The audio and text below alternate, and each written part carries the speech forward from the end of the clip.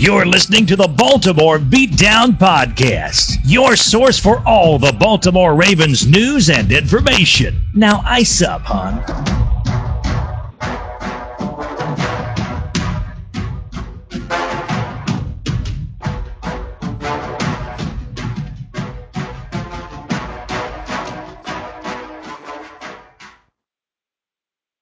Have I ever told you how much I like our intro song? I think I did last week or the week before. I think you did as well, but you know what? It's worth saying a second time.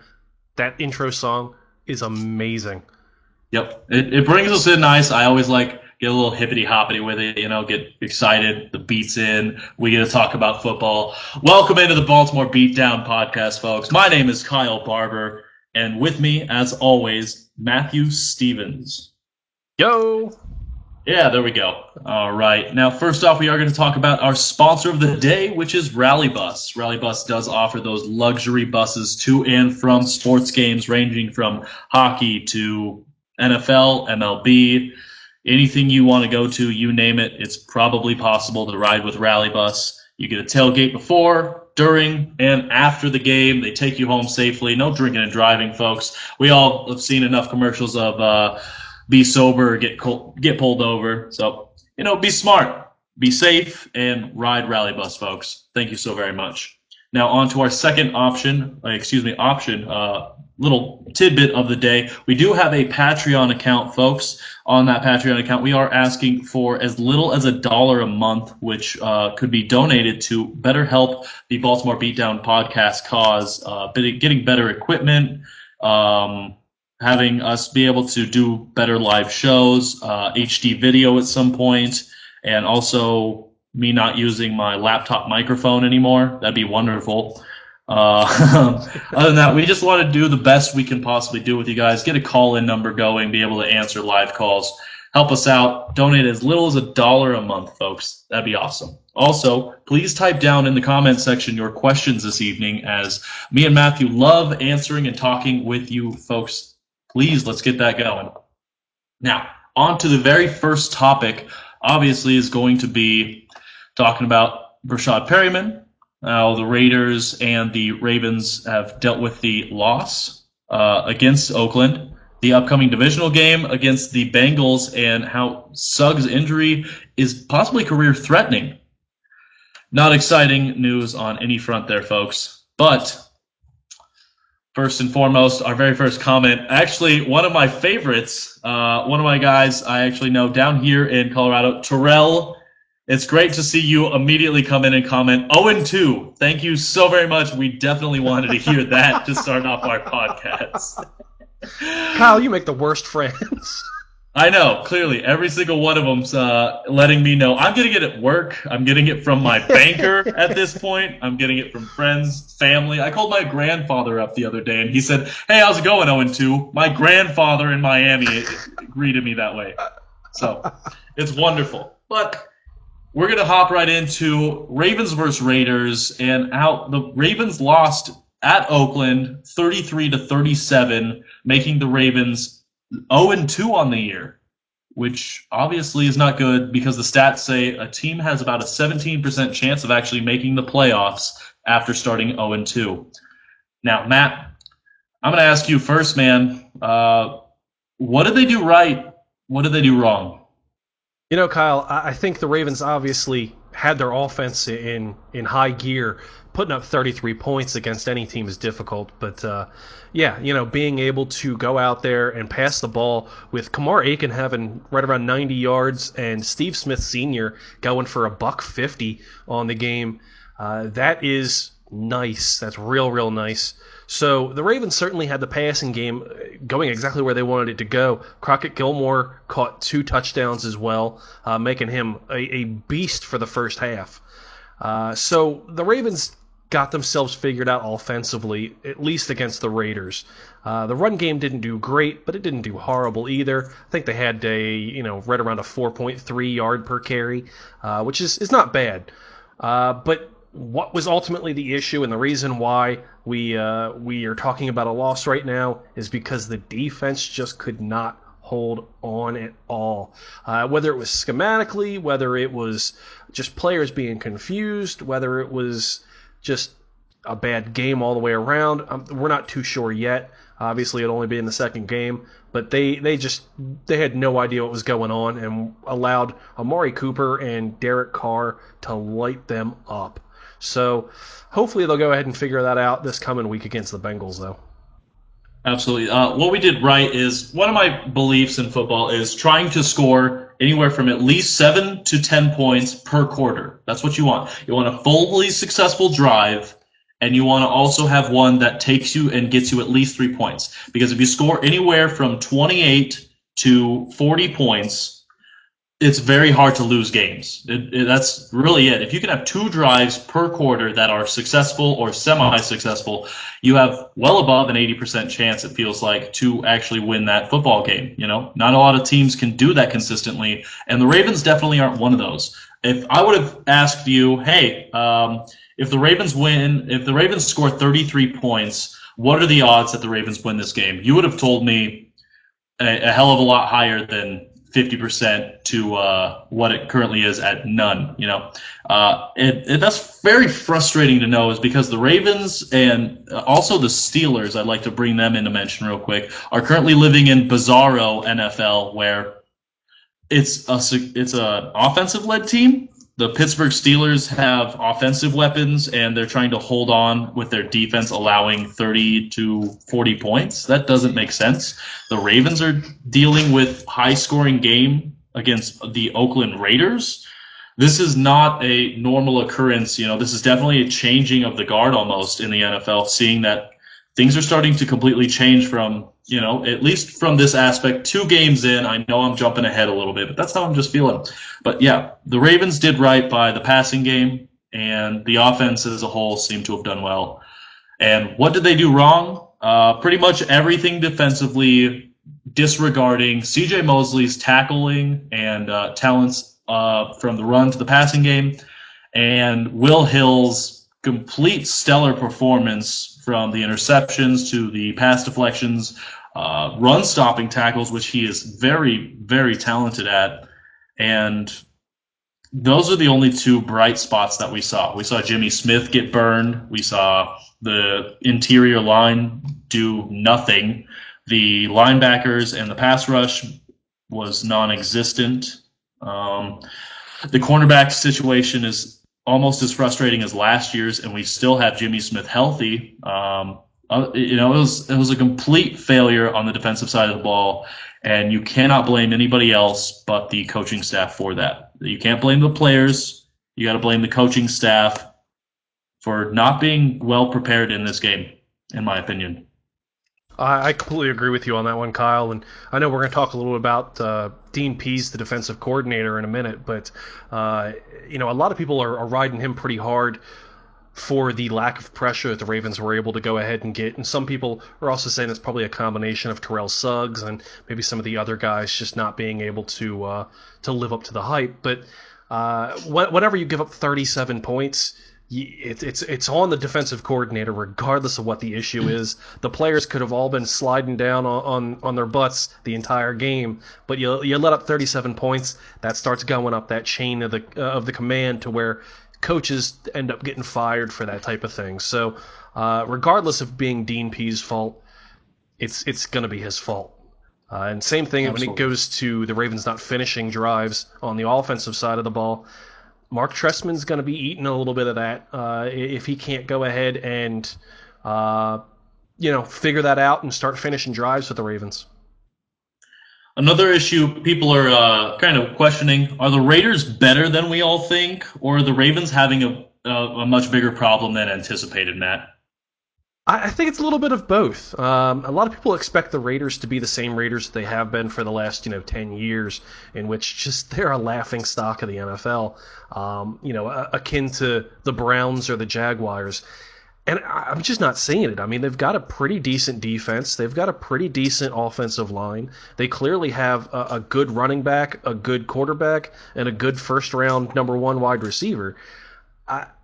I think they have what a lot of teams don't have, as a matter of fact. I mean, they're not spectacular in any one area, but when you've got a serious talent like Amari Cooper and a quarterback that seems to have all the physical prowess that you need out of a quarterback in Derek Carr. I'm not entirely sure why we aren't thinking that they're better than that. But I also think that the Ravens have a little bit of an issue, and some of that is just finding out who they are, figuring out their identity this season, because the running game isn't working like it used to. The defense isn't as strong as it used to be, and like you mentioned, Kyle, this is kind of a weird change for the Ravens in which they're lighting it up through the passing game all of a sudden, but that's not the Ravens anyone really recognizes. So I think it's a little bit of both. They've got to find themselves, and hopefully they do that against the Bengals this week. But also, let's not slouch on the Raiders by any means. What do you think? Yeah, I'm not slouching on the Raiders. They have a great connection with Derek Carr being a very talented quarterback. He looks well. He passes the eye test clearly. And last year he had a terrible yards per attempt, and people were out to get him because of that. And that's not going to be the be-all standard of quarterbacks. You would never judge a quarterback on one stat. That's not how you work. And they were like, oh, he had a bad yards per attempt, so obviously he's not going to be good. Who was he throwing to last year? Because his two starting wide receivers this year are the same as last year's. Another issue is I've watched Amari Cooper in college. I called him out of the draft as the number one wide receiver. I couldn't believe Kevin White was even in comparison or talks with him. And I have him passing the eye test with flying colors. His route running is on par with high standards in the NFL. And the AC/DC combination of Amari Cooper and Derek Carr is going to be something that AFC West teams are not going to be looking forward to if they are not the Oakland or LA Raiders, as a lot of issues have come up on that front. But I have the Raiders being much better than what the Ravens' problems have. I see it. The Raiders have a good team.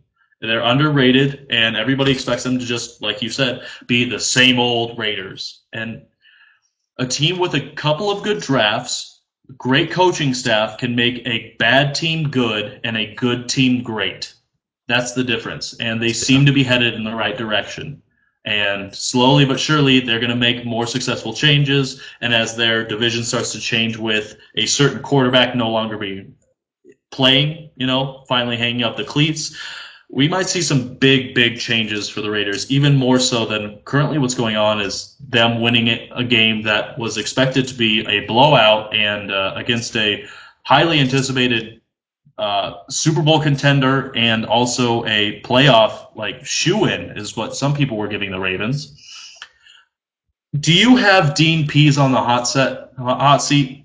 Do you see him, all of a sudden Ozzie and Steve Bisciotti are both kind of, hey, do you think we should keep this guy around? Should we start looking at other options? I think that they're listening to that. They're because Dean Pease has had some pretty bad games in the past, and the Ravens are kind of known for dropping one game a season where you go, what the hell, Ravens? So, it's too early into the season to fully be on the hot seat, but if Dean Pease and that defense do not figure it out this week, I would not be surprised to see him starting to sweat a little bit as things go on. Maybe by the end of the season, especially if the Ravens don't go ahead and make it to the playoffs, and the defense is the major issue, then yeah, Dean Pease suddenly becomes very, very much on the hot seat. The Ravens at this point, they're known for the defense, and if you're a defensive coordinator or a potential defensive coordinator, you want to go to Baltimore. The last 6 have all turned into head coaches, so I don't know why the hell you wouldn't want to be in Baltimore if you're a potential star defensive coordinator. So Dean Pease has got to get it figured out real quick and start dialing up the pressure that a lot of fans are a little annoyed that he didn't show in Oakland. So that's about it. I definitely understand that. Now, one of the things that a lot of people mention is Dean Pease's scheme, which I am in favor of. I like his concept on defense: bend but don't break. The Ravens have always played that way, it seems to be, except when their defense was even more powerful than some offenses were back in 2000 and 2006, namely the most key notes for Ravens defense.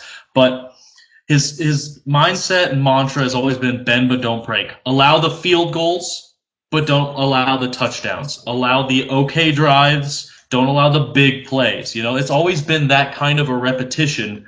And I think a lot of his weaknesses have been masked with such a powerhouse front seven through his career. He's had Ray Lewis, he's had Terrell Suggs, Haloti Ngata, and those could make up the differences, of a weaker strategy. It's not about the turnovers in his mind. It doesn't seem to be. It's about allowing the most minimum amount of points. And I know that sounds stupid. Like, obviously, you're not going to want to allow points, but he wants to always minimize the damage. He's not thinking about stopping the damage completely or scoring points on the defensive side, like forcing more turnovers. Like, as you see, the New England Patriots had one consistently through, I believe it was over 36 games straight. They had at least one turnover. The Ravens aren't always about turnovers. They're about the mantra of bend but don't break. And with Terrell Suggs now out, with Haloti Ngata gone, with Ed Reed, Ray Lewis gone, I could name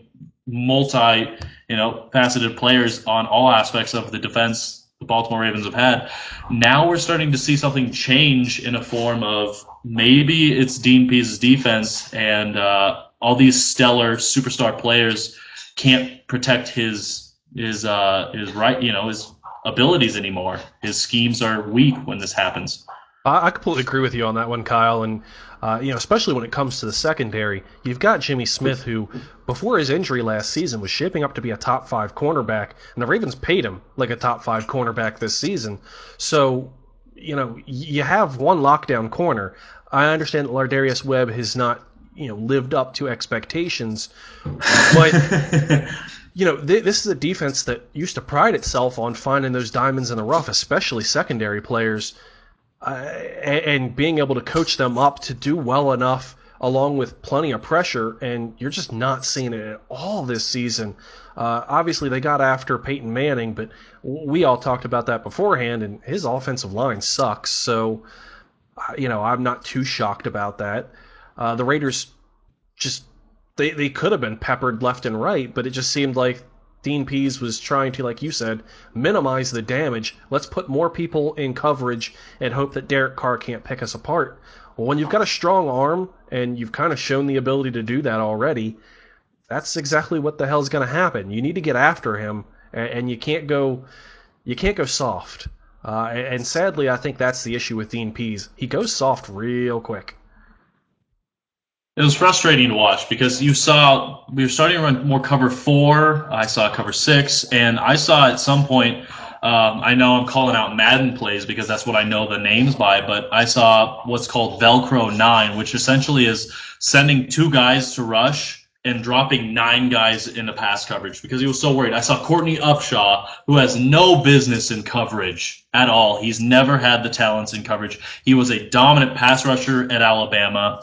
He's been a great run stopper in Baltimore. His talent setting the edge are phenomenal. He's a very one-dimensional player in that aspect, though. But he's running back, big Courtney Upshaw, I think his weight is above 260. The guy's huge. Yeah. Has no business being out there in the flat trying to catch up to Amari Cooper, Michael Crabtree, or anybody of that matter. He's not smart enough and fast enough to be able to play against talented offensive weapons. He has business setting the edge, not allowing the rush to the outside so they can gain extra yards, and he has business attempting to pass rush and finally become that multi-tooled linebacker that we hoped when we drafted the kid.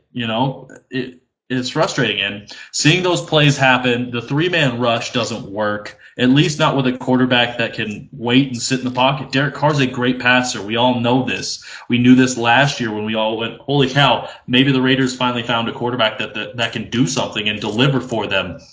And that's the game plan, is to say, hey, we're going to find out if he really can. And by halftime, you don't go, you know what, he can. Let's change this up. It was very frustrating for Ravens fans and everybody alike, except for Raiders fans, obviously. That was the problem.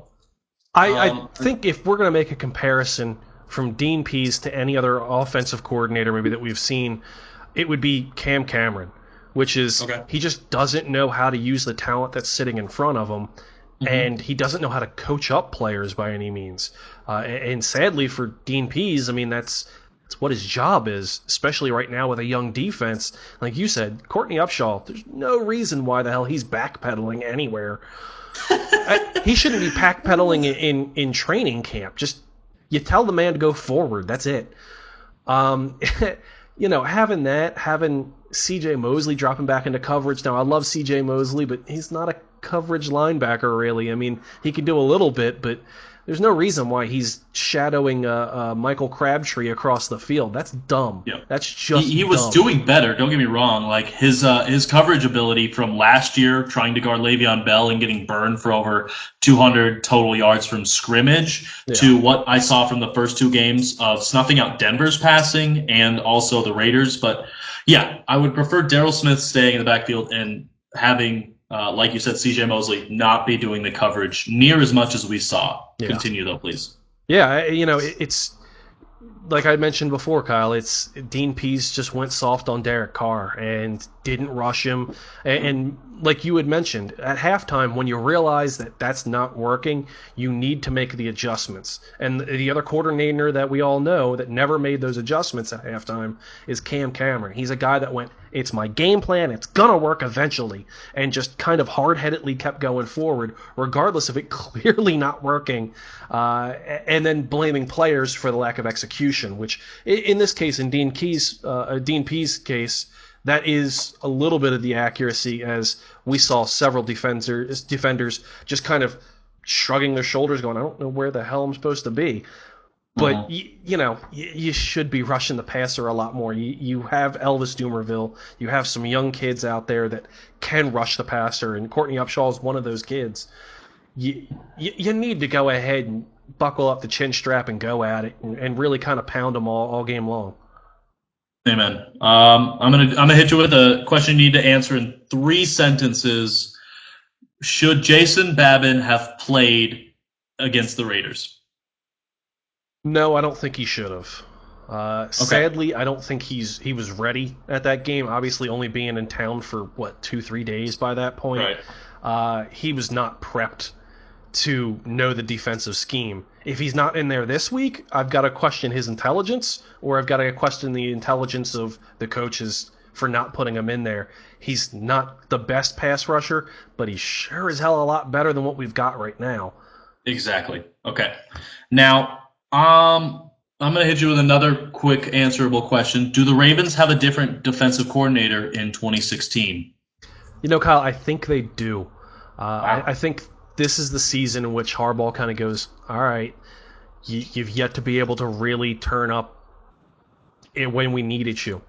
Unless the Ravens completely change who they are overnight, and all of a sudden the defense starts putting out top-level play all season long, that would be 2 back-to-back years in which the defense just kind of sucked. Last season, you can kind of excuse it. You obviously had Jimmy Smith out. That's going to hurt any team, having your top cornerback out. But 2 seasons in a row, it starts becoming less of an anomaly and starts becoming a lot more of it's a coordinator problem. So I think with all the talent that's going to be available next season and potential college coaches trying to come up to the big game, I think absolutely the Ravens have a different defensive coordinator in 2016. How about you, Kyle? I think that's a gutsy call. I'm reserving judgment, and I'm going to hit you with a rain check, and I'm going to go week 8. Week 8, ask me again, because I feel these 2 games have been very tough to judge which weakness the Ravens actually have. The very first game, the game that both Gary Kubiak strategized for the Baltimore Ravens and John Harbaugh strategizing for the Denver Broncos, was one of the best defensive slugfests that I've ever seen, let alone it was being week 1. Both of these teams were expected AFC titled contenders, both of them shoo-ins expected for the playoffs, and that was the biggest defensive slugfest I think regular season week 1 has seen in many, many years. It was a great game to watch. Unfortunate outcome for the Baltimore Ravens, obviously, but it was a wonderful game from top to bottom in the aspect that both teams were just beating the dog piss out of each other. If you were on offense, you weren't happy, And I like seeing those kind of football games. I'm an AFC North fan, Obviously, I'm going to love that stuff. I cannot judge in these two games whether or not we have a different defensive coordinator. If it continues like the Raiders games, obviously by week 8, I'm going to say, yeah, Matt, I should have agreed by then. But after seeing week 1, it's kind of tough. And I think we may be pulling the trigger too quickly on this kind of a situation. But we don't know yet. It's tough. And I think that's why we got to settle it down. We're very frustrated. We're fans of a team that has pulverized opposing offenses for years. And finally we have a really, really bad game. And we go, this ain't right. This feels like the New England Patriots against the Kansas City Chiefs scenario in the aspect of just the defense. That team had a total collapse against Kansas City, but the Baltimore Ravens had a very big total collapse only on the defensive side of the ball. And it was we're very scared of it because we're so used to everything working out right. We're so used to having everything work well on the defensive side of the ball. Why didn't anything work? So I think we just got to settle it down, and in the coming weeks we'll have a much more clear answer. Well, Kyle, I'm going to make you answer something real quick for me. Okay. Week 1, obviously, it's against Peyton Manning. Now, a lot of people have said this is not the same Peyton Manning anymore, and while players don't typically overnight become, stars to duds, it has happened before, and especially with the quarterback position, especially with a guy that's been as dinged up as Peyton Manning has been. Obviously, we talked about it game day against the Broncos. He couldn't feel the tips of his fingers. Do you think that we're still kind of saying this is the Denver Broncos when Peyton Manning first got there, or this is the old Peyton Manning still? And at this point, are we kind of delusioning ourselves to thinking that the Broncos still have a powerhouse offense? Because I'm not entirely sure they do. I mean, they lost Julius Thomas, I think. Yep. And they don't have the best running game in the world. They have kind of a crappy offensive line. I don't know, Kyle. I don't know if this is the elite offense that we were expecting to see this season. Now, I can answer this one because I wrote huge breakdowns on this situation. Manning has 2 very weak tackles on his team after Ryan Clady went down.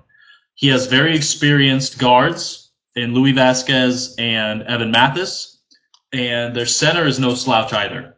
Now, he's not had 2 very weak tackles in many years. So all of a sudden he's getting hit more, and obviously that throws Manning off. It throws any quarterback off if he's getting hit and put to the turf too many times, especially Manning, who got hit, 17 times all season, like 1 or 2 seasons ago. It was nuts. Yeah. His totals were stupid low.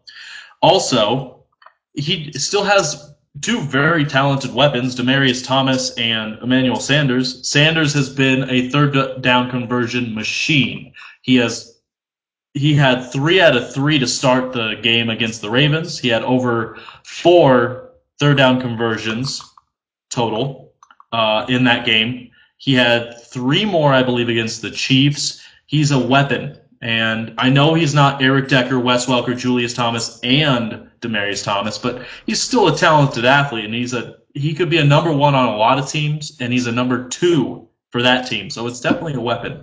I don't expect it to completely change the offensive scheme. It's very tough to watch because Gary Kubiak's trying to get the team to run more because we've seen it in the past.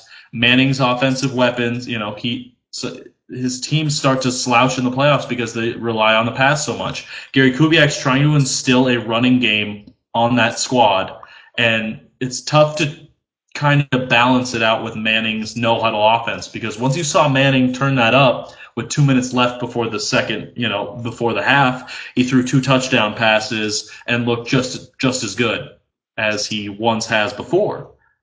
They're trying to find a balance, and I think this could be a very lethal Denver Broncos team. It's a team that's being led by the defense, and if you still have a very old Manning, it's still a threat.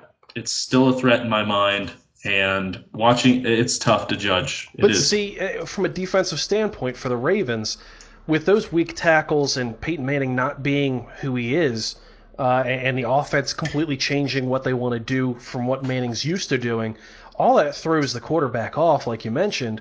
Is it possible that, week one, Peyton Manning's not comfortable by any stretch of the imagination? He put up 175 yards, and that has more to do with the fact that he's just not comfortable in that offense right now, and he had a weak offensive line, at least at the tackles, where the Ravens were able to apply pressure, and he doesn't have the greatest running game, regardless of them trying to force it.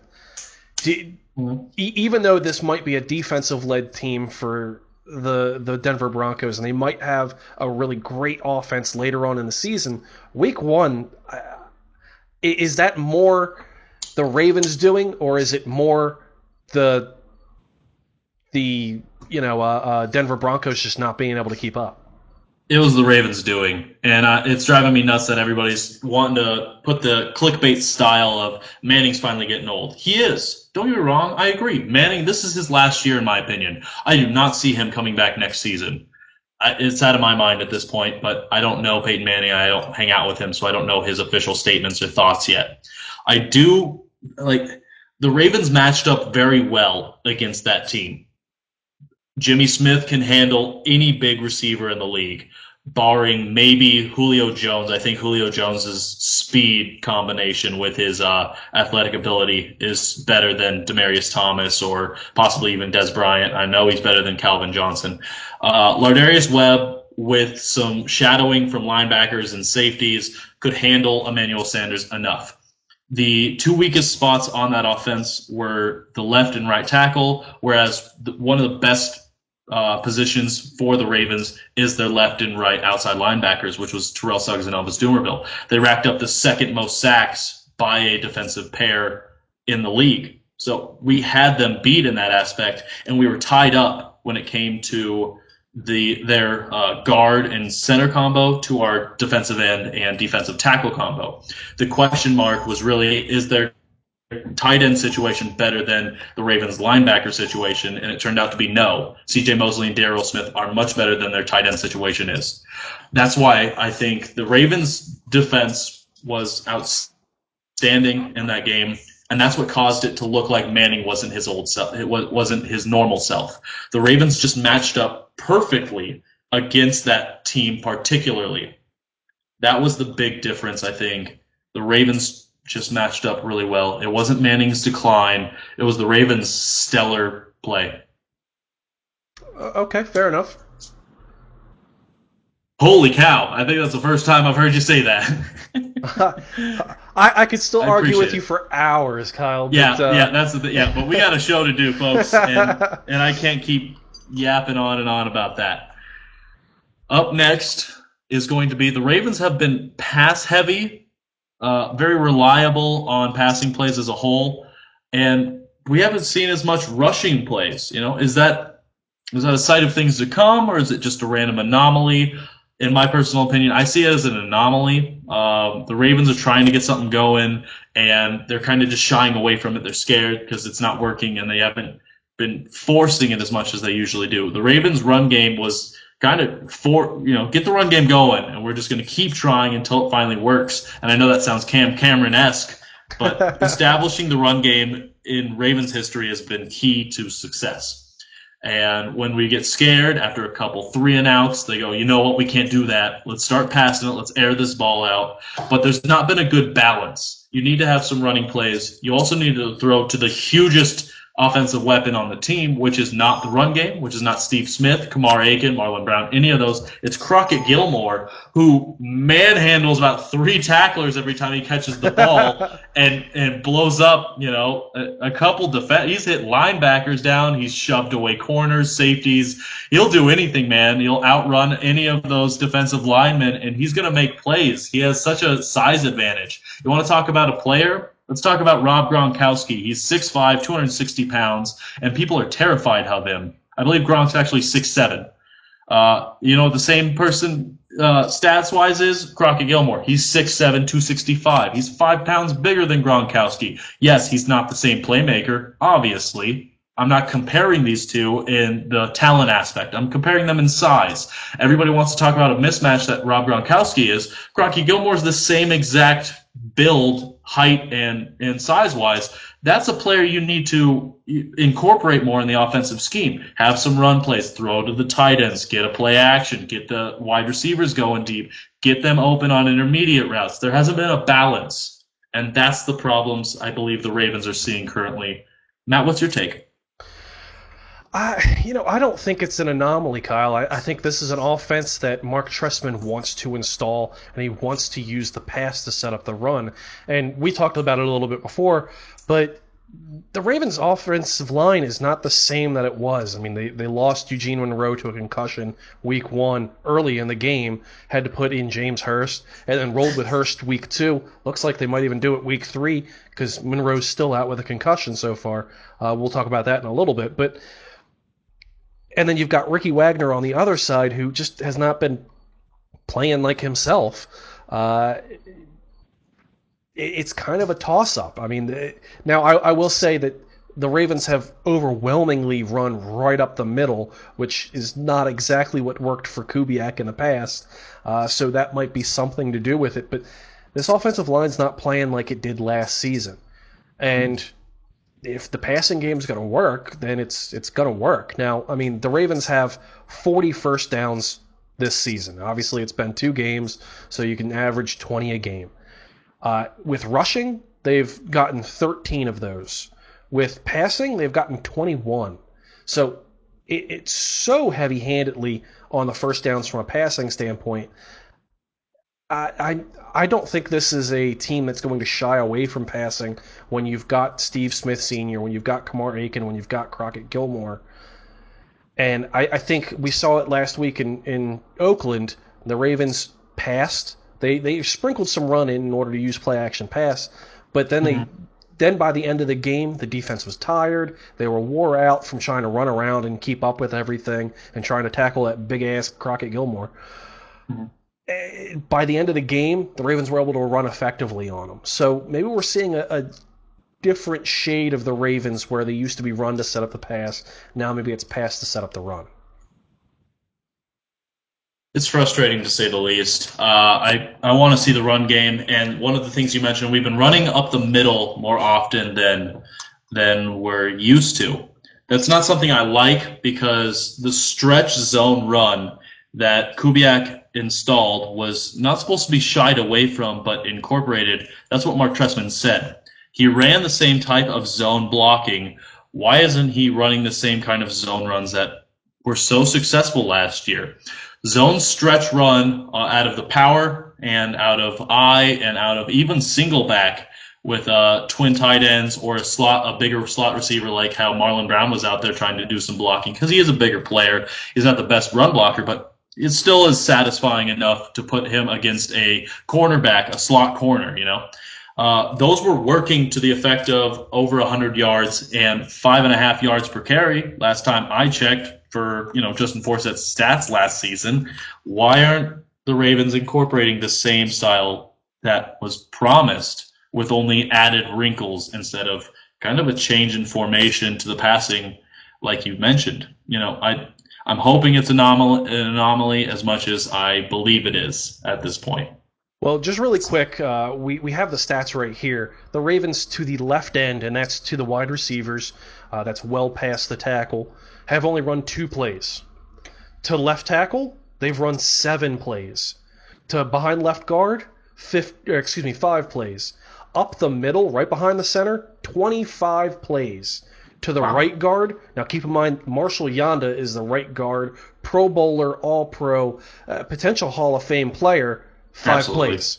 They've only run 5 plays behind him. 3 plays behind the right tackle and only 1 play wide right. Now, running left and right, the heavy ends, they rank left is 30th, and they rank 32nd on the right. Meanwhile, They rank 5th in all of NFL in the number of times they run directly up the middle. That's never been the strategy for the Ravens the past few years. With Ray Rice, we didn't run it straight up the middle. With Justin Forsett, we should be running it up the middle. We have smaller backs. We don't have Marshawn Lynch blasting up the middle, forcing some broken tackles. We don't have Jamal Charles, who lightning quick is blowing through that A gap, being already past the linebackers before the play is realized.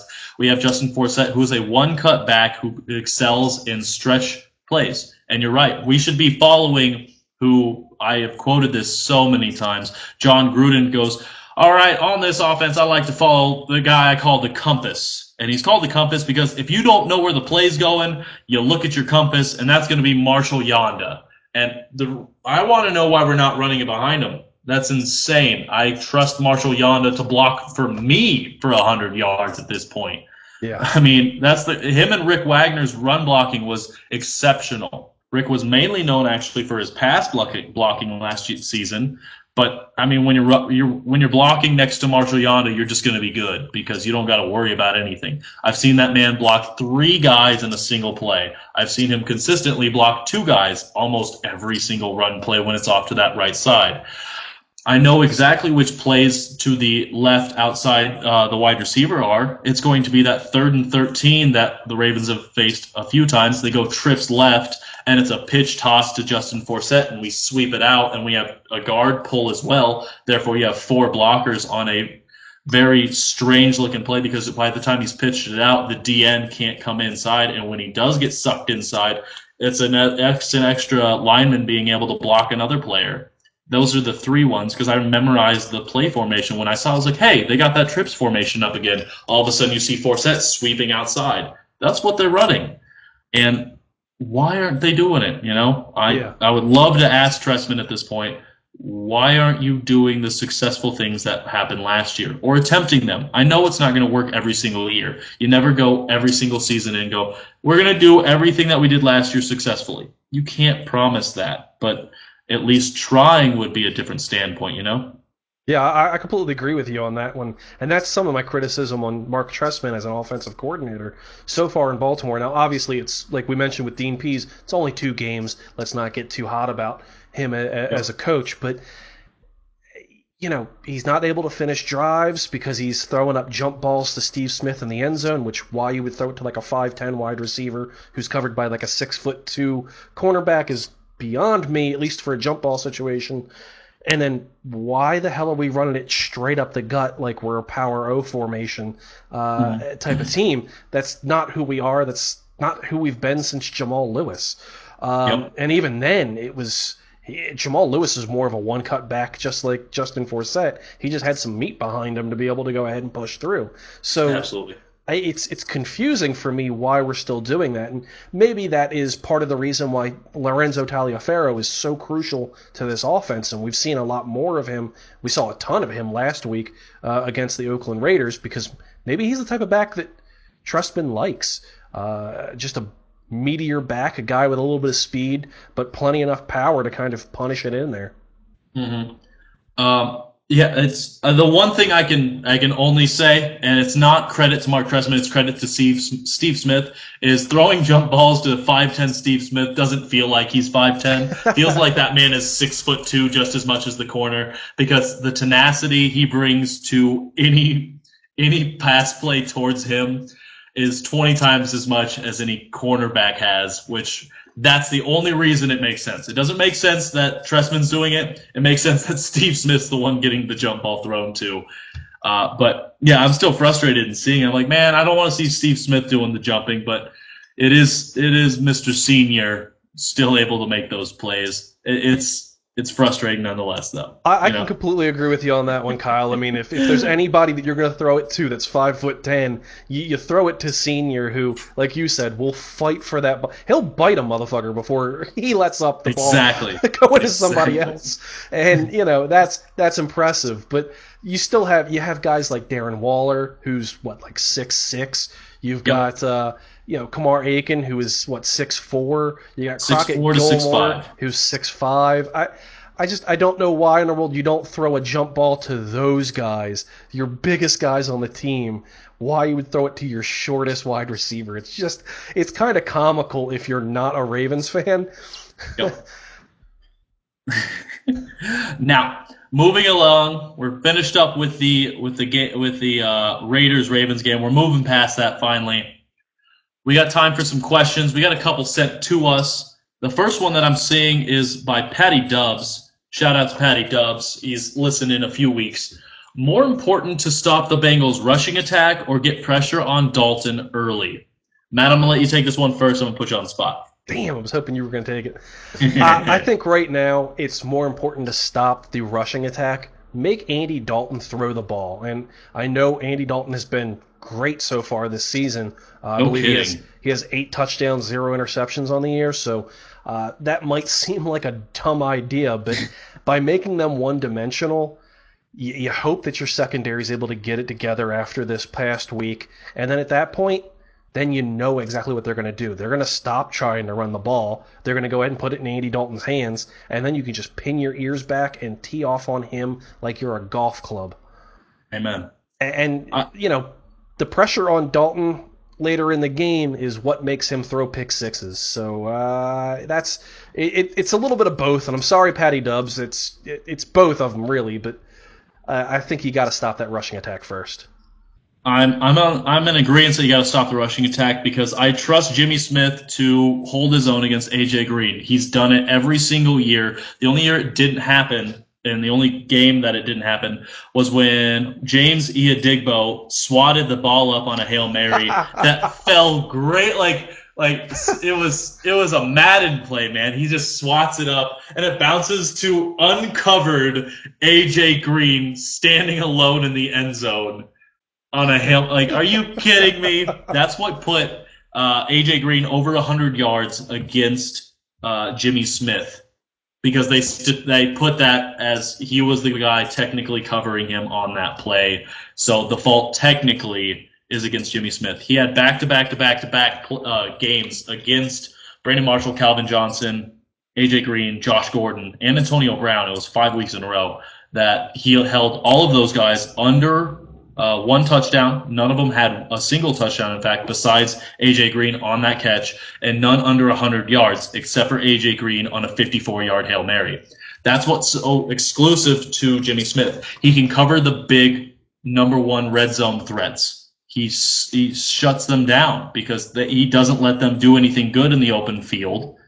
And in the red zone, he's just big enough and strong enough to not allow the fade routes. He just doesn't. I know that's like, nah, we're good. I'm not letting that happen. That's my job. You guys can figure another way out to score. My name's Jimmy Smith. Suck it. That's really how he goes about it, and I love it. So I'm not worried about the passing attack, which also I kind of in turn go as pressure on Dalton early. Ravens need to stop the running attack. They have a dual threat of Giovanni Bernard and Jeremy Hill, which both have had good games. The very first week, Jeremy Hill said, I feel like scoring 2 touchdowns a day. Y'all can eat it. And that's exactly what he did. The next week, Giovanni Bernard seemed to be getting more of the carries, started putting up some good running numbers, and both of them are very talented. Both of them are great running backs, and both could start on a lot of teams. So I want to stop the running attack before it gets going. I mean, they have a great line. They have a great OC that's able to get some plays, get some good looks. I want to stop that running attack, make this team one-dimensional. Because at the Ravens M&T Bank Stadium, with the crowd, with the teams, they seem to just do better at home. Matt and I talked about this before. They actually had one of the greatest home field advantages in plus-minus style of points. That's the team that I want to make one-dimensional, Andy Dalton, because he's been back and forth. He's never put to rest his clutch gene, as some people call it, or ability when it comes down to the wire.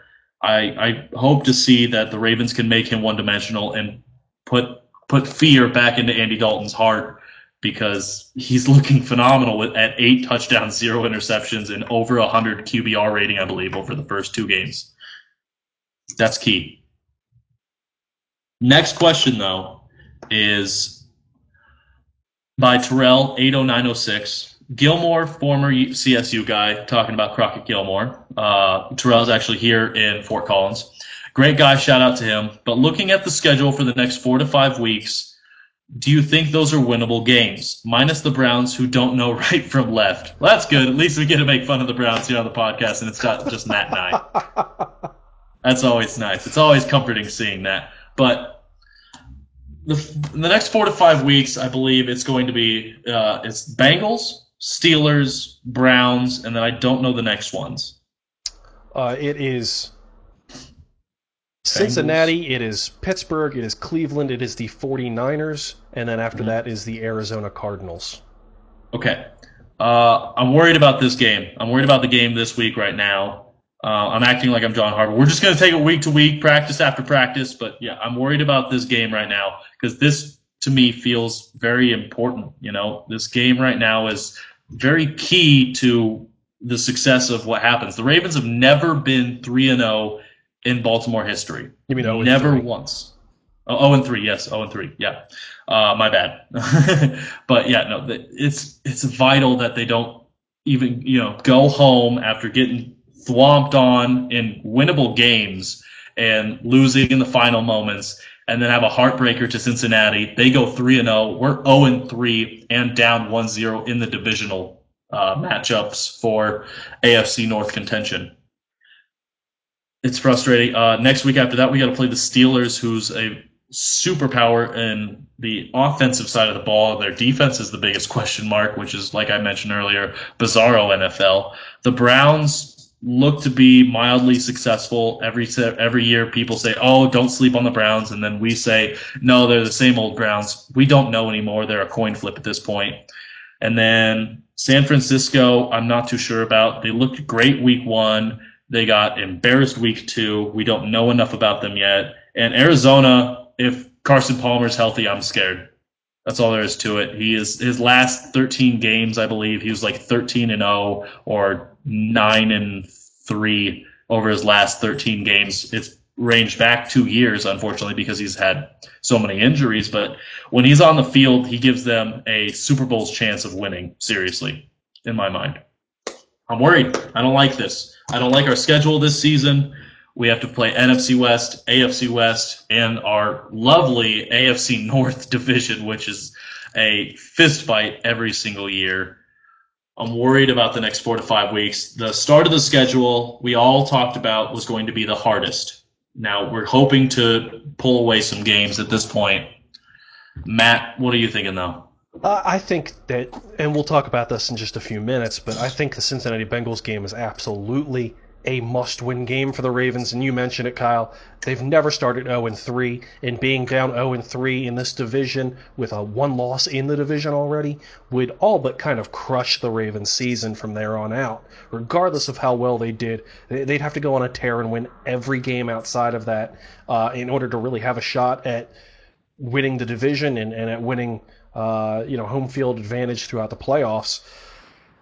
So, the Bengals, that's the game that you got to pay attention to right now. But back outside of that, you're looking at Pittsburgh, you're looking at Cleveland, the 49ers, and then the Cardinals. I think, like you mentioned, Kyle, the Steelers are nothing to sleep on.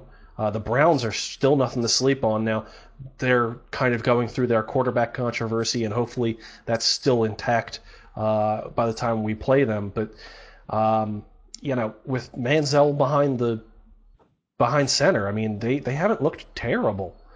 They make some head-scratching, plays, but they're still a pretty young team led by a pretty young quarterback. I don't think that's terribly unexpected, but they're still a good team from tip to top, really. The 49ers, like you said, Kyle, I mean, they're hot and cold, so we have no idea who the 49ers actually are right now. They seem to have a lot of heart. They seem to have a lot of big play ability. Hopefully the Ravens are able to lock that down. But I at this point, I don't think you can count any game as a win. Most people thought the Raiders game was going to be an easy win. They had that penciled in as a W in the win column.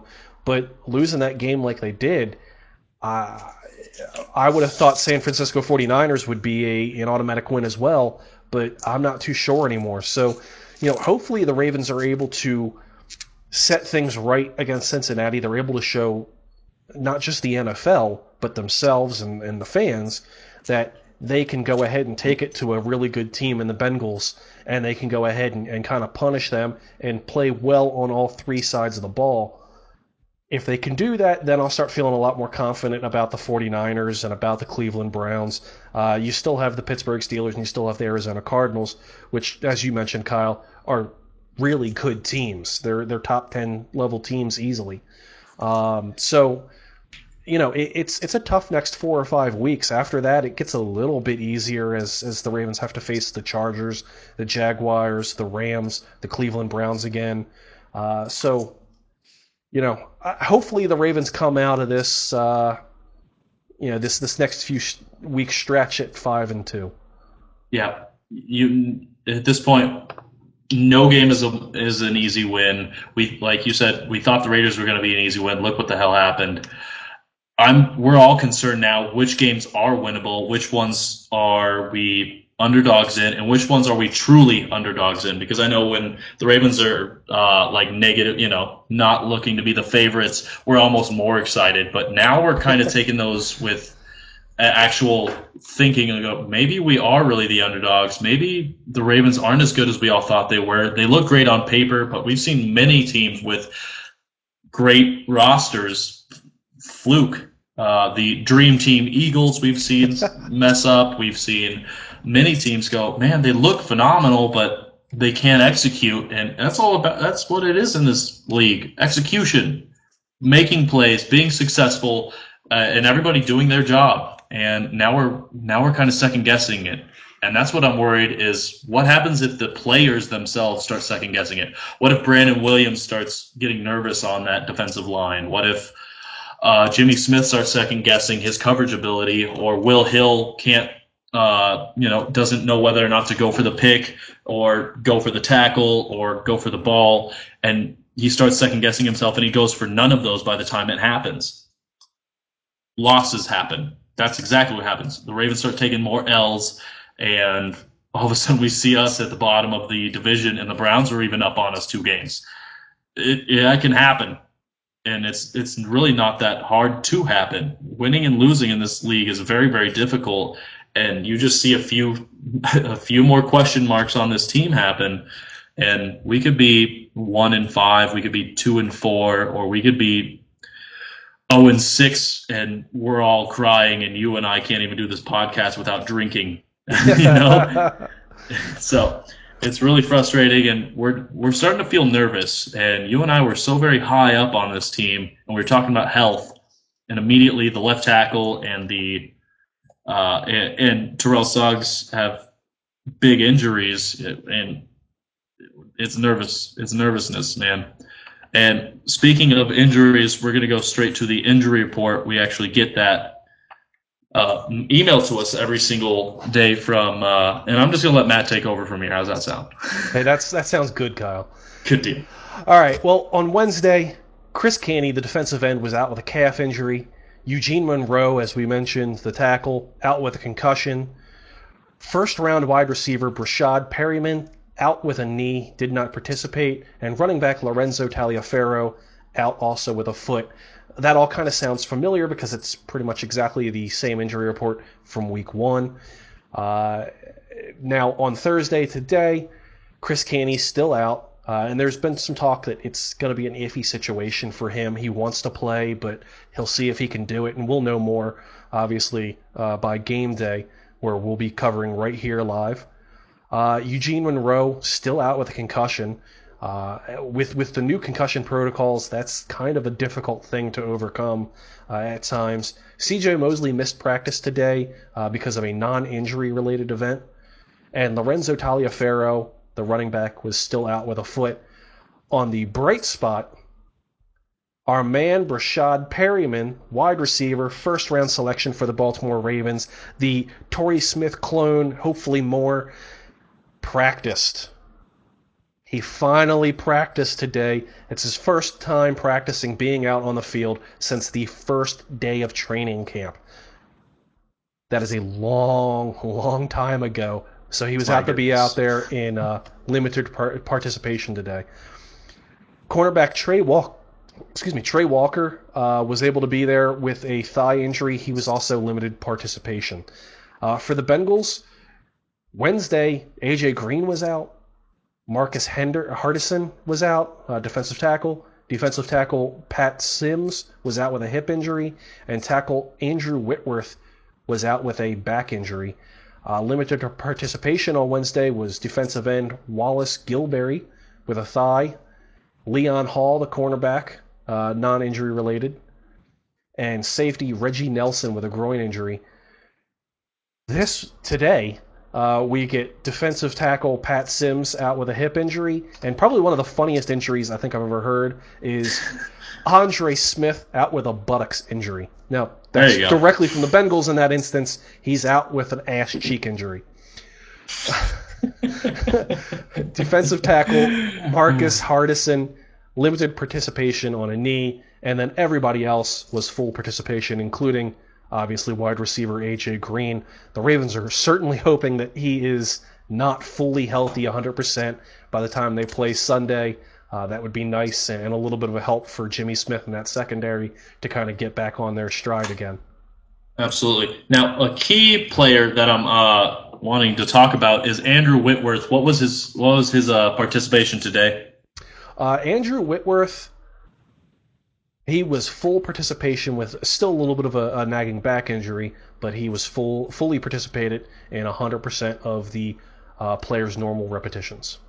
See, that guy is going to be very much key to success for the Bengals. He's their left tackle, and he's one of the most dominant tackles in the NFL right now, especially seeing the decline of Marcus Peters. Andrew Whitworth looks to be the guy that could maybe hold the torch as one of the better, even more top 3 instead of just being top 5 or top 8 as a left tackle. That man can block. And that man doesn't just pass block and stop pass rushers. That man can throw around some run blocking. And that's not what we want to see as the Ravens are going up against Gio Bernard and Jeremy Hill. We want to be able to stop that guy, and we want to be able to slow his roll in the blocking game. Andrew Whitworth is good. He's very, very good. And I never want to wish injury upon a player. That's messed up. You never want to do that. You can't be like, man, I really hope this guy breaks a leg. Literally. I really hope he's out with it.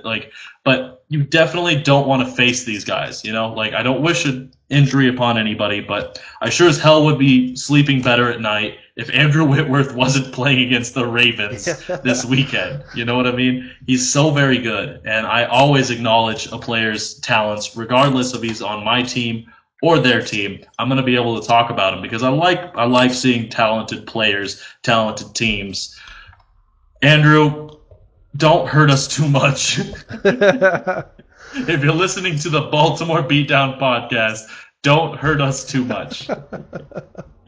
We also do have some PFF factoids about the Ravens and Bengals. For those at home that do not know what PFF is, it's Pro Football Focus. It's a great ranking system. It's not the be-all, end-all of ranking systems, though. It's just a very good one that a lot of SB Nation likes to use, and it's a good way to judge some players on their pass rush, pass block, their talents as a thrower, as a quarterback, run game, anything and everything. You can pretty much find any stat that you want to look for at PFF. The rankings are really, really helpful, especially for my job trying to write about all these players that I don't know everything about. I haven't memorized every 53-man roster over all 32 teams. That's a little bit difficult, but I try my best, folks. Now, Matt has these PFF factoids. What are the ones about the Ravens, Matt? Kyle, the first one is the PFF grade summary for the Ravens' Week 2 loss against Oakland. Marshall Yanda was a positive 4.1. Steve Smith Sr. was a positive 3.9. And Justin Forsett was a positive 3.1. They were among the top performers. That's wonderful to hear. Absolutely. And we talked a little bit about running behind Marshall Yanda. He is currently the highest graded right tackle in the league with a 0.6 overall. And most of that is due to the fact that he has a 0.36 mark in run blocking. Run behind the big man. That's what you should have done in the first place. Speaking of the offensive line, they cleaned up their act after a dreadful week 1. in which they allowed 21 pressures and 34 dropbacks, by allowing just 8 pressures and no sacks against the Oakland Raiders. However, James Hurst, the left tackle who is filling in for Eugene Monroe with that concussion, allowed 5 of those 8 pressures. And he currently leads all OTs, all offensive tackles, in pressures allowed with 16, and ranks last, just straight out dead last in pass blocking with a negative 13.9 through 2 games. That's going to be hell for him to go ahead and make up the difference, but hopefully we see that against the Cincinnati Bengals at home if Eugene Monroe is not able to play. Big news on the defensive front. Brandon Williams ranks second in run defense out of all nose tackles in the league with a plus 5.7 grade. Big man Brandon Williams doing it. Bad news, though, is Courtney Upshaw is graded the second to last out of all 3-4 outside linebackers with a negative 5.4 grade overall through 2 weeks. Kyle Arrington is also in the bottom 10 of coverage grade, negative 3.5 out of all cornerbacks in the league. He has allowed catches on all 11 of his targets. Oh, man. And has allowed a 126.1 quarterback rating. And I was praising this guy so much, and now I have to sit here and eat it. Sorry about that, Kyle. On the other side of the coin, though, Will Hill is the highest graded safety in the league, not just the AFC, not just the AFC North, but the entire league, with a plus 4.8 overall grade, including being second in coverage with plus 2.5 and sixth in run support at plus 2.2. Will Hill is playing phenomenally, and the Ravens gave him an additional year in his contract this offseason to kind of reward him for his play last season and being able to keep his nose clean throughout the offseason, which has been a little bit of a problem for him over the last few years when he was with the Giants. So good for Will Hill, proving that he is an all-around stud of a player and tops as a safety in the league. Absolutely. Trill Hill is one of my favorites. And it's even better because he's the third of his name, so it still looks like it has ill on the end of his jersey. But yeah, no, I love watching Will Hill. I'm so happy we got him as an acquisition. We had him at a pretty much veteran minimum. He was suspended for 10 games. He showed up and then balled on especially New Orleans pick 6 showed up. I believe that was his first or second game back, and he showed up and revitalized the broken defense of the Ravens.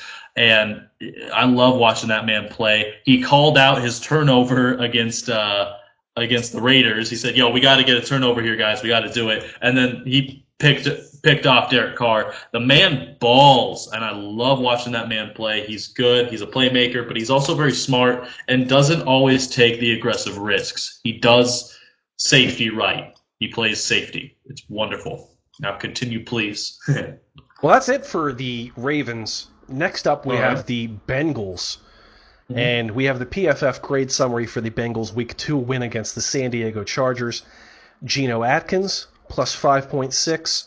Bodine with a plus 4.3. And Gilberry with a plus 3.7 were among their top performers. Both Cincinnati halfbacks, and we talked about this just a little while ago, Kyle, are in the top 10 in run grade after the first 2 weeks. Number 1 is Bernard with plus 3.5, and number 10 is Hill with a plus 1.2. So, as you mentioned, Kyle, both of those guys can turn it on and can be huge playmakers for the Bengals. So the Ravens have to keep an eye out for those two guys. Tyler Eifert is the third highest graded tight end in the league, both overall, plus 5.4, and as a pass catcher, plus 3.9. Wow.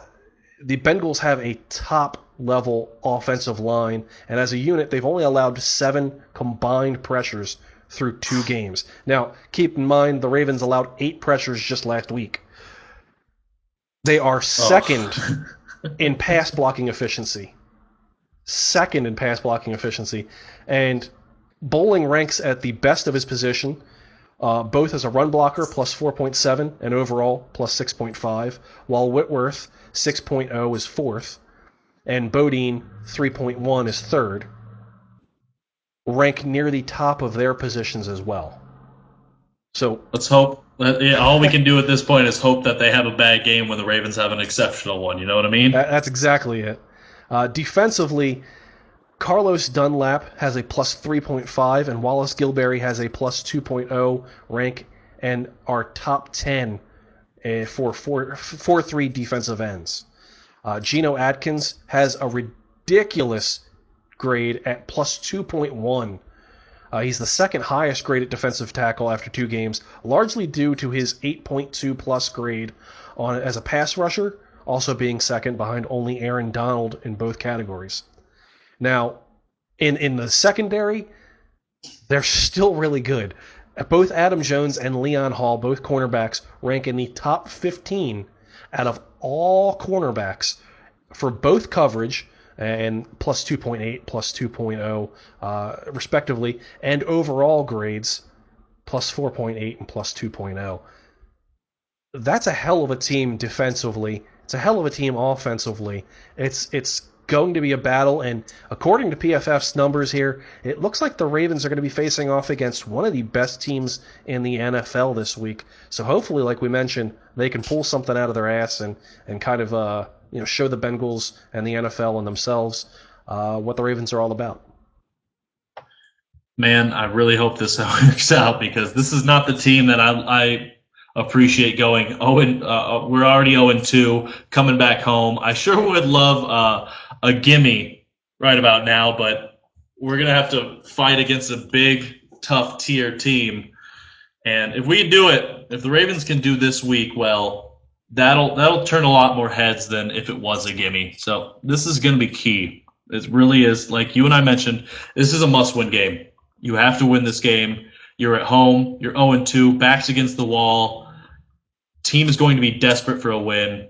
It's going to be I'm hoping it's going to be a dogfight, and I hope the Ravens can win, because this is a team that, like you said, they're built for success, and it relies on their quarterback coming in clutch at this point. If their offense and defense can't promise to get it done, he will have to get it done. And I know I did say offense, but offense and the quarterback are kind of a different thing in the aspect of, can Dalton actually, come through?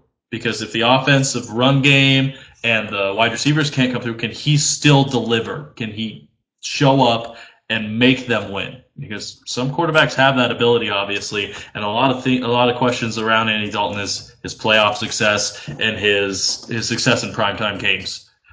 Andy Dalton could easily bury the Ravens if it comes to it on this weekend. I hate saying that. That disgusted me. You and I went over this pretty much. What are the keys to this game? We stop in the run. You gotta seal that edge. You gotta block up. You gotta fill all those holes and snuff this team out. Force them to be one-dimensional, and then make some big plays happen. Force them turnovers. Become successful and make plays. Make plays. Stop the run game. Stop it once. Stop it twice. Stop it a million times. Force Andy Dalton to throw it a million times, because Will Hill will eventually get one of those. Jimmy Smith has more than enough options to get one of those, because he's going up against A.J. Green. I know that Andy Dalton throws it to him when he gets scared. He forces passes in that window when he gets scared. And Jimmy has enough playmaking ability to at least swat him away or be able to snag one out of the air. That's going to be vital to winning this game. On offense, we haven't really talked about that much, because we've been so focused on our lackluster defense after playing the Raiders. Start running it behind Yonda. Please, for the love of God, start running it to the right side and getting Justin Forsett going. Let's get the run game established. Let's establish it early, and then we'll be able to air it out. Let's get the play action incorporated. Let's get the zone stretch run, some naked bootlegs, as Joe Flacco looked so good last year using, and that is not sarcasm, folks. And let's Let's go win a fucking game. Let's quote Joe. I'm quoting Joe Flacco when I say that. Let's go win a fucking game. Come on. Let's go, Ravens. Matt, what are your keys to the game? Kyle, my keys to the game are pretty similar to yours. Like we said, you got to go ahead and start running the ball, and you got to run effectively. Excuse me. Yeah, you know what? I'm going to go with that. You got to run the ball effectively. It sets up play action pass. It keeps the Bengals defense honest, and hopefully you're able to go ahead and break somebody free at some point and get a large chunk of yards. By the end of the game, hopefully you've worn them out defensively, and you're able to kind of pound that ball in there even more and get some big plays in the fourth quarter like the Ravens have been known to do over the last few seasons. In addition to that, you got to stop the run. If you stop the run, that goes ahead and holds the Bengals down significantly on what they're able to do, and it makes Andy Dalton one-dimensional. It makes that entire team one-dimensional, which means you can pin your ears back and start heading after him, like we had mentioned before with Terrell's question, or excuse me, Patty Dub's question. The final key for me is play smart. The Ravens had 10 penalties for 109 yards against the Raiders. They allowed. Yeah, shout out Timmy Jernigan on 15 yards on a fucking game-winning drive. Thanks, bud. Yeah, stupid play at the wrong time, and some of those were a little bogus. I mean, Will Hill's holding. I feel like the offensive player ran into him, and he didn't really hold anything. He just got in the way, which you're allowed to do as a defender. But 109 yards. That's a hell of a lot of yards. It's 5 first downs. You can't go ahead and give up 5 first downs that way. If you play smart, you eliminate some of those stupid plays that you had last week against the Oakland Raiders, and maybe that makes the difference against the Raiders, and hopefully it makes the difference against the Cincinnati Bengals, and just playing clean, good football will allow you those opportunities to kind of get up on them and hopefully stay above them.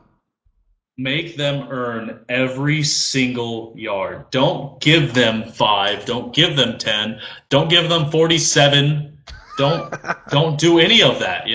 Play smart. I know it's tough, and it's gonna happen. You can't go a game perfect, and if you do, congrats to every single player on that defense that can go perfect, and offense as well.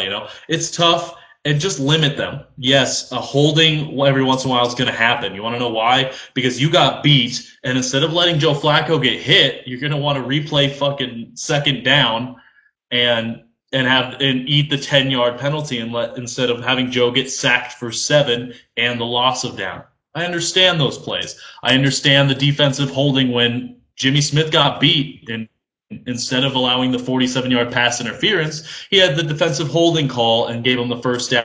5. I get those are smart penalties, and like we said, play smart. That's actually intelligent. Making the right penalty at the right time is intelligent, but let's not bank on making the right penalty at the right time. Let's bank on not giving penalties. Make them earn every single yard, every single first down, and watch them try and hopefully fail at being successful and getting that ball further and further. And let's hope that their punter has his leg fall off from how many 3-and-outs that team has. That would be wonderful.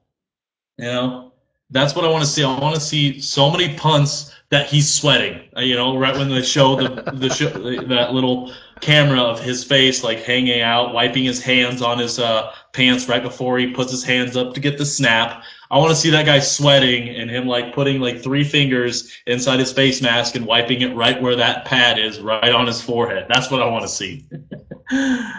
Now, predictions for the game. I'm coming in with none. I really am trying not to guess on this game because I've guessed the last 2 and I've been wrong, and then me thinking, oh, it's probably my fault. I guessed wrong. They lost because of my guesses, but I'm worried Tyler Eifert's going to embarrass us. But I think maybe the run game will finally be able to be righted in the fact that Justin Forsett has over 100 yards. That's a prediction for my game. And I think Crockett Gilmore catches another touchdown pass. That's a prediction of mine. What about you, Matt? I'm going to go straight up prediction here, Kyle. Okay. I made one on another show earlier today, and I'm going to make one now. I think the Ravens win 23-21.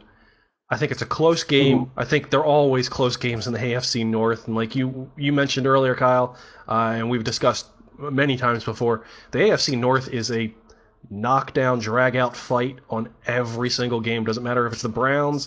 Doesn't matter if it's the Tennessee Titans from before. This is a division that prides itself on close, tight games. So I see nothing different happening against the Bengals, especially hearing all those PFF stats. That made me a little bit more scared of my prediction. But at home, Yeah. I trust the Ravens. I trust the Ravens at home to get it done one way or another. And maybe it comes on the leg of Justin Tucker at the last minute. Maybe it comes at the defense going ahead and doing their thing at the last minute and finally getting a good stop. Hopefully, one of those things happens to where the Ravens are able to just kind of go up on them. The Ravens just need one more play than they have lately. It's one play difference. Yeah. That's really what it's come down to. Joe Flacco driving the team down, and they don't finish off the drive. They lose because Darian Stewart makes a phenomenal play in coverage. And then the next week is they couldn't successfully stop the Raiders on their game-winning drive. It's come down. We're close. They're very close 0-2. We could be 2-0. It's a very close game and very close record. We just feel it's not because we're 0-2. Like the numbers show it. That's all there is to it. You don't get a half loss because you were very close. That's why we're all nervous. But we're also going up against a very good team that is 2-0. So we see that as they're literally perfect right now, guys. We can't. What's going on? It's a little bit stressful. I don't know, man. I don't want to guess on this game and be wrong a third time because then I'm totally blaming myself. You know what? If it happens again, I'm going to do what I did last season, Kyle, and I'm just going to completely guess that the Ravens lose every game from here on out. There you go. It worked for me then. It's going to work for me now.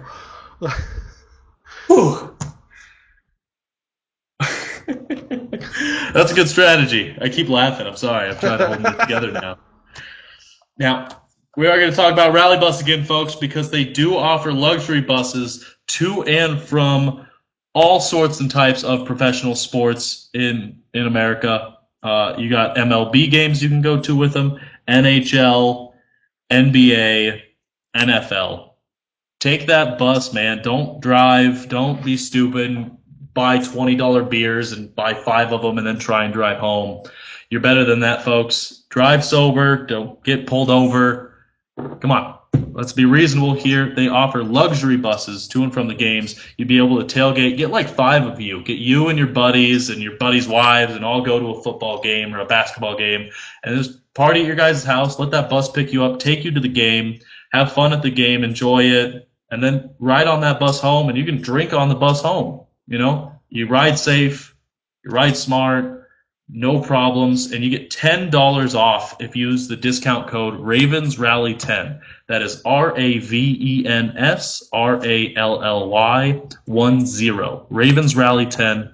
Ride safe, ride happy, ride with Rally Bus. And actually, Kyle, I'm going to really quickly put up a link. The Rally Bus site has buses to the Pittsburgh Steelers game. That might be easier than getting into M&T Bank Stadium at this point. Use a bus, get all the way up to Pittsburgh, rock out your Ravens gear, go into the Lions Den, and hopefully the Ravens show them what's what. If not, then you get to ride home in a bus with all of your buddies and get hammered and hopefully forget the loss by the time you get home, but you get to do it safe. Much fun. So I'm putting the link up now, guys. If you want to go ahead and get tickets there, get in the Rally Bus, get yourself up there safe and sound, get yourself back safe and sound, and you don't have to worry about parking, you don't have to worry about the traffic. I don't like Pittsburgh. It probably smells, so you don't have to deal with that. I'm just going to talk shit on Pittsburgh, really. Yeah, there we go. Any Steelers fan knew this coming in. I was going to say, they can't be surprised. All right, folks, another thing for you this evening. Do you have any other questions on any NFL-related news? Not just the Baltimore Ravens, not just AFC North. More than welcome to asking us any NFL questions, folks. Please send those in. We love answering questions. I know we're a little bit over the time. We're up a minute. We're at an hour and 25 minutes, but this one did go a little longer. We haven't talked last week. We got a little busy. Matt had surgery on his leg. He tore his ACL dunking in a dunk competition, obviously. So hit us up with those questions. We love talking with you folks at home. We love involving you on the conversation. That's why we do this live and on Rabble.tv. Please and thank you. Also, once again, we do have that Patreon account. You're more than welcome to donating as little as $1 a month, helping us out with the cost. So I don't got to use this laptop microphone anymore. I can actually get a mic stand and a real microphone and any other gear as such HD video. Also, we'd love to be able to build in a call-in number so we can get this more towards you, and you can call in, ask us your questions, tell us how much you love listening to the Baltimore Beatdown podcast, starring Kyle Barber and Matthew Stevens. It's always a pleasure hanging out with you folks. I love doing this every single Thursday. I love calling the games on Sundays. You get to listen to us call the Baltimore Ravens games, Rabblecasting here at Rabble.tv.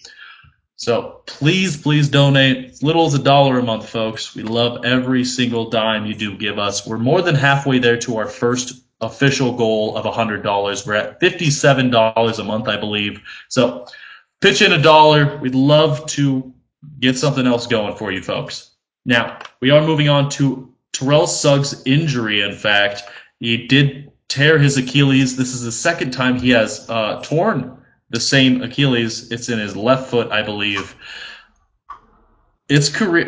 There's questions it could be career threatening. We do have Dr. Bobby Esbrandt with us, not live right now, but he has wrote articles here for SB Nation's Baltimore Beatdown, working with Matt and I. It's great to have him around. He's a doctor of physical therapy, I believe, Yep. and a wonderful person to have on our team for the Baltimore Beatdown. Matt, can you read more about what he did write and talk with us about? Well, the first thing that people need to remember is that a 2014 research study found that the Achilles tears treated surgically re-ruptured only 3.6% of the time.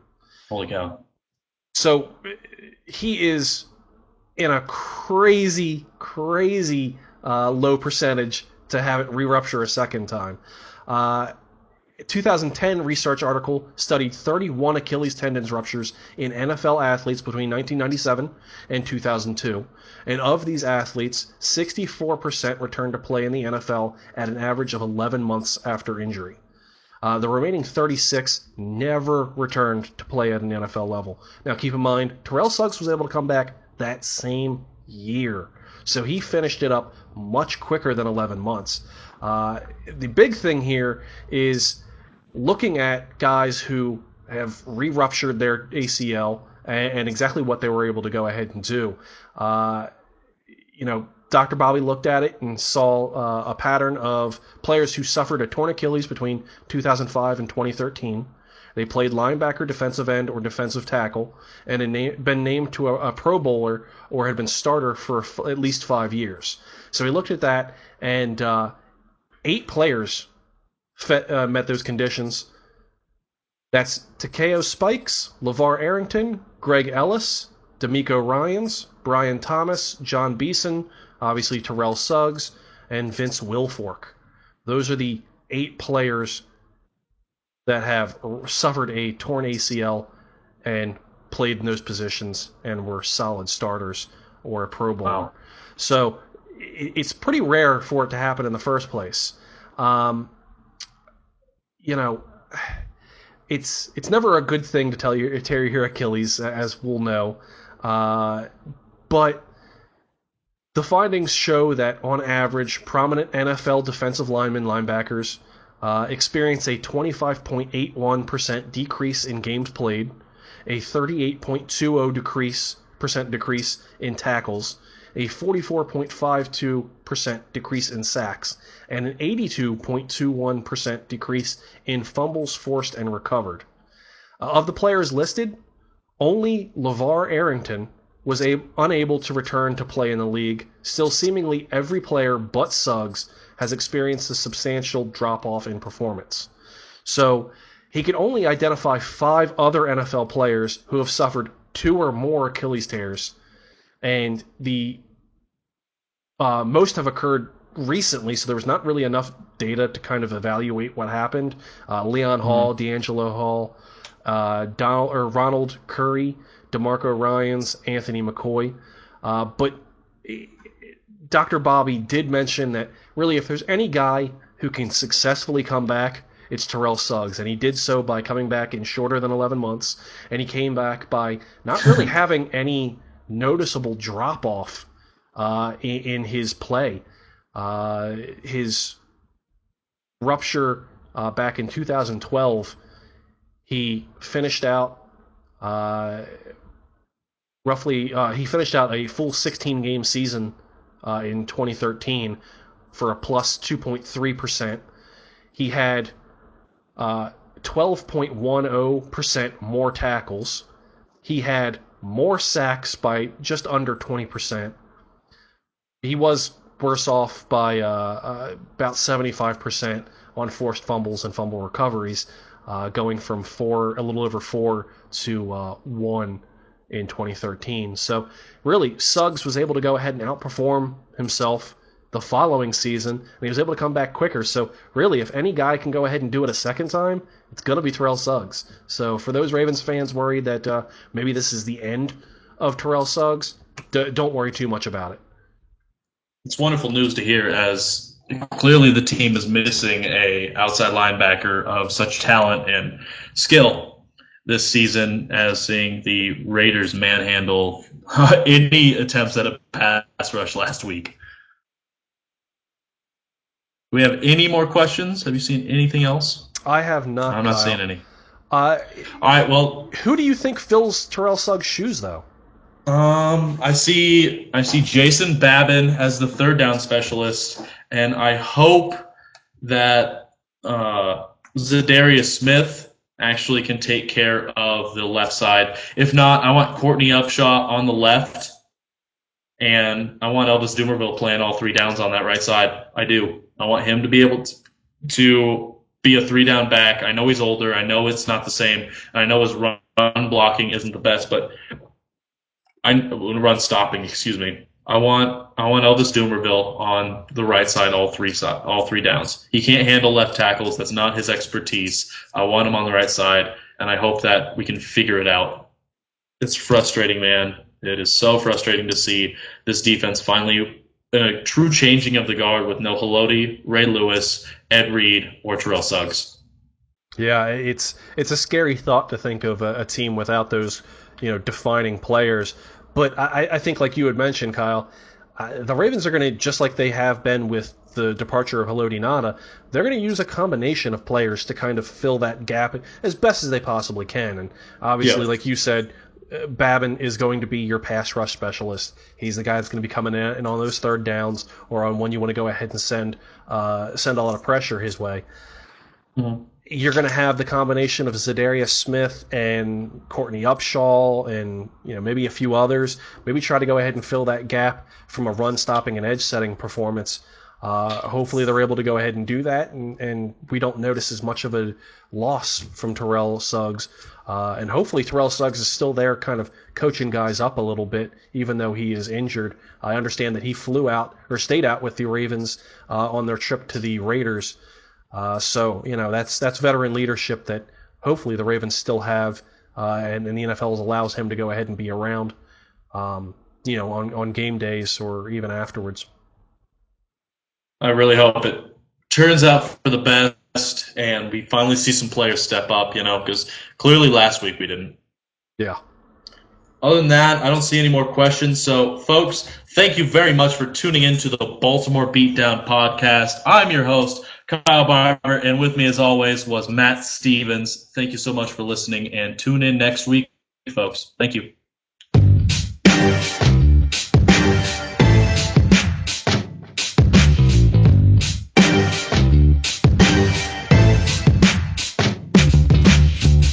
Thank you for listening to the Baltimore Beatdown Podcast. If you like what we do, please like and share us on SoundCloud, Rabble.tv, and iTunes. Also, check out our Patreon account to donate as little as $1 toward the cause and get some cool perks. Join us every Thursday at 6 p.m. Eastern for yet another Baltimore Beatdown podcast.